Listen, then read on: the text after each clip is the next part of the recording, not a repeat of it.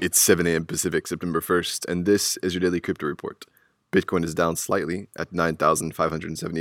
XRP is down 1% at 25 cents, and Ethereum is up 0.5% at $169. Those are your leaders by market cap. Top gainers in the last 24 hours, Dent up 19% and Metronome up 15%. Today's headlines: French cybersecurity police announced that they have disabled a botnet with 850,000 servers operating out of Latin America. The head of the botnet was located in France and was infecting computers with Monero cryptojacking software. The cryptojacking was first noticed in the spring and lured victims in by email or by infected USB. The total amount stolen is not known, but estimates are in the millions of euros. The botnet server has been in operation since 2016.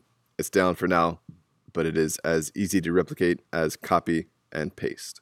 In other security news, the Bitcoin Lightning Network has been found to have some vulnerabilities. Australian software programmer and Bitcoin Lightning coder Rusty Russell said security issues have been discovered in, quote, various Lightning projects which could cause loss of funds, unquote. Russell said more information was forthcoming.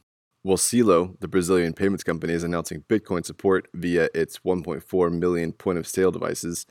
Customers will have the ability to make Bitcoin purchases by creating an account with its network partners. Their devices will then generate a QR code which the customer can scan using the Uzo or CryptoHub apps. Cryptocurrency purchases are also in the pipeline.